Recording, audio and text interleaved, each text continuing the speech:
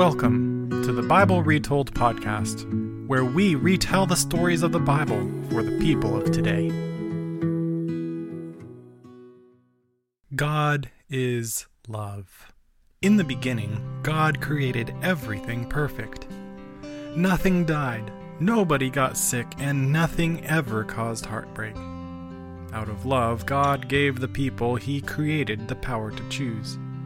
God had given them everything needed for them to be happy, but He wouldn't force them to stay with Him. If they wanted to choose another way, even if it caused pain and suffering, God would let them do what they thought was best for themselves. He loved His children, and He wanted their love for Him to be genuine and not robotic or forced. When they chose to do what they thought best and did what God warned them would cause serious problems, everything went downhill fast. This was not according to God's plan, and He knew that if they distrusted Him and did what He warned them not to do, they would experience unspeakable guilt and pain for the rest of their lives. Since that first time, every human being has chosen to distrust God and go their own way. Without help, the world and everything in it would destroy themselves. But God had a plan. The Bible says in Genesis 3:15 that God told the one who tempted them to sin, "And I will put enmity between you and the woman, and between your seed and her seed. He shall bruise you on the head, and you shall bruise him on the heel." Enmity is another word for hatred or hostility. The devil thought that he would have it easy and be able to force them to sin from that point forward, that they would be his slaves. But God promised, "I know they have chosen to follow you instead of me, and they have chosen to trust you more than me, but I'm going to make a way so that you won't be able to force them to do things if they choose to come back to me." Some years down the road, someone will be born who will destroy you permanently and ruin your prospects of being in charge forever. Yes, you will hurt him, but it'll only be a temporary injury. With these words, God promised a way out. Someone who would give them the power to say no to the forceful commands of the devil, and someone who would defeat him once and for all. As time went by, people who wanted to love God continued to look forward for the coming of this special person, this Messiah, who would deliver them from being forced to sin and being slaves to the one trying to keep them from making the right choices. Most people chose to be slaves to the devil because they were convinced that God was trying to restrict their freedom. Through it all, however, God had people who were faithful to Him and kept choosing to follow Him even when they made mistakes. These people realized that God ultimately gave them the most freedom, while all around them were people who had chosen to be slaves to selfishness.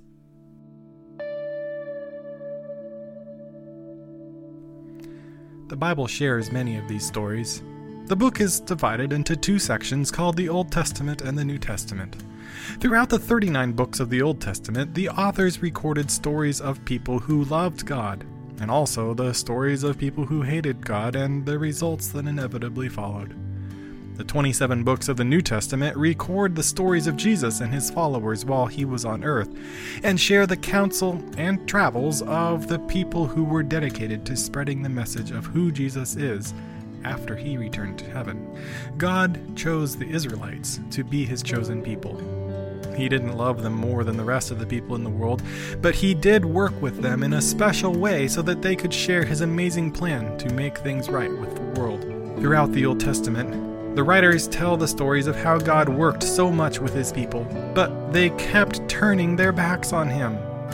He pleaded with them through prophets in every possible way for them to return to Him and to choose the way that would not cause them such suffering.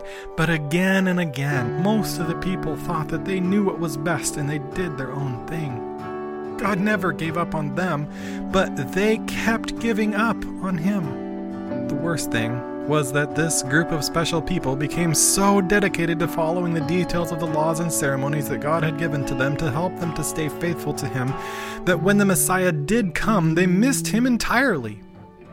Some people recognized Him from the prophecies recorded by prophets in the Old Testament, telling where and how this Messiah would come, but most of them did not.